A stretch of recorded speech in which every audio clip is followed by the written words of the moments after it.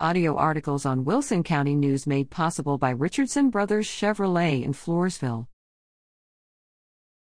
Bobby Flores, sheltered in the arms of God. I've never been the biggest country music fan, but I nevertheless became an instant admirer of Bobby Flores. From the first time I saw him perform, I was in love with the performer and his style. All who knew Bobby appreciated his huge musical talent and even bigger heart. Kind-hearted were words often repeated by his family, all of whom were devastated at last week's news of his passing. Bobby Flores was well known nationally and internationally as a first-class award-winning musician and performer. He was a special friend to Wilson County. When I booked him for a couple of benefits for Sacred Heart School in 2006, he said he wasn't worried about charging for himself, but had to pay his band who traveled with him. He always said Floresville was like a second home. His grandparents, Rogelio and Teresa Flores, were from Floresville, and Albert and Gertrude Trevino were from Floresville and Elmendorf. Based on an interview with Bobby's mother, I wrote about his return performance in Floresville in 2006. On his way to stardom, he never lost his class and charisma, and that showed through with his connections to the audience, even as did his musical talent. After winning a Grammy in 2003, and many more awards too numerous to mention, Bobby Flores had come full circle. One fan remembers him today as a true maestro, a man of exquisite heart and soul and virtuoso musicianship.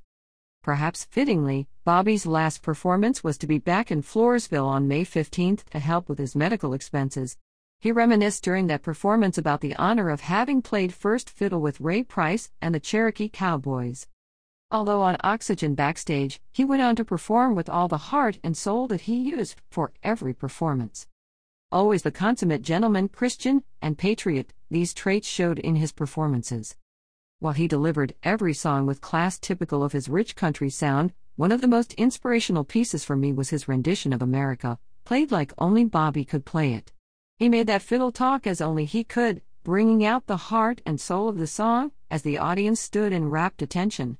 As he always did in that last concert, he was sure to give heartfelt thanks to veterans, thank you to all the veterans, and God bless the United States of America. Bobby was born on Father's Day, June 18, 1961, to loving parents, Robert and Mary Jane Flores. His mother said in that 2006 interview, Bobby was born talking, and performing just naturally followed. He was to follow in the traditions of his grandfather who played guitar and his mother who was part of the singing Trevino sisters. His mother passed away in 2018. I remember his mother telling me, although Bobby Flores has played with the best, just as his mother, father, and grandparents taught him, he loves playing for the home crowd. His was a class act from start to finish. Bobby Flores fought valiantly, but in the end the battle with stage 4 esophageal cancer proved to be too much. He passed away June 23. After I first heard him perform in 2006, I wrote that perhaps a bit more of his music therapy could go a long way toward healing the wounds and scars in today's world. I still believe that. Today he is surely sheltered in the arms of God, as was the title of one of the songs he sang in his last performance. Find a tribute to Bobby Flores, from his family, on page 9a. The account established by his family is still active for those who wish to contribute, F248755B.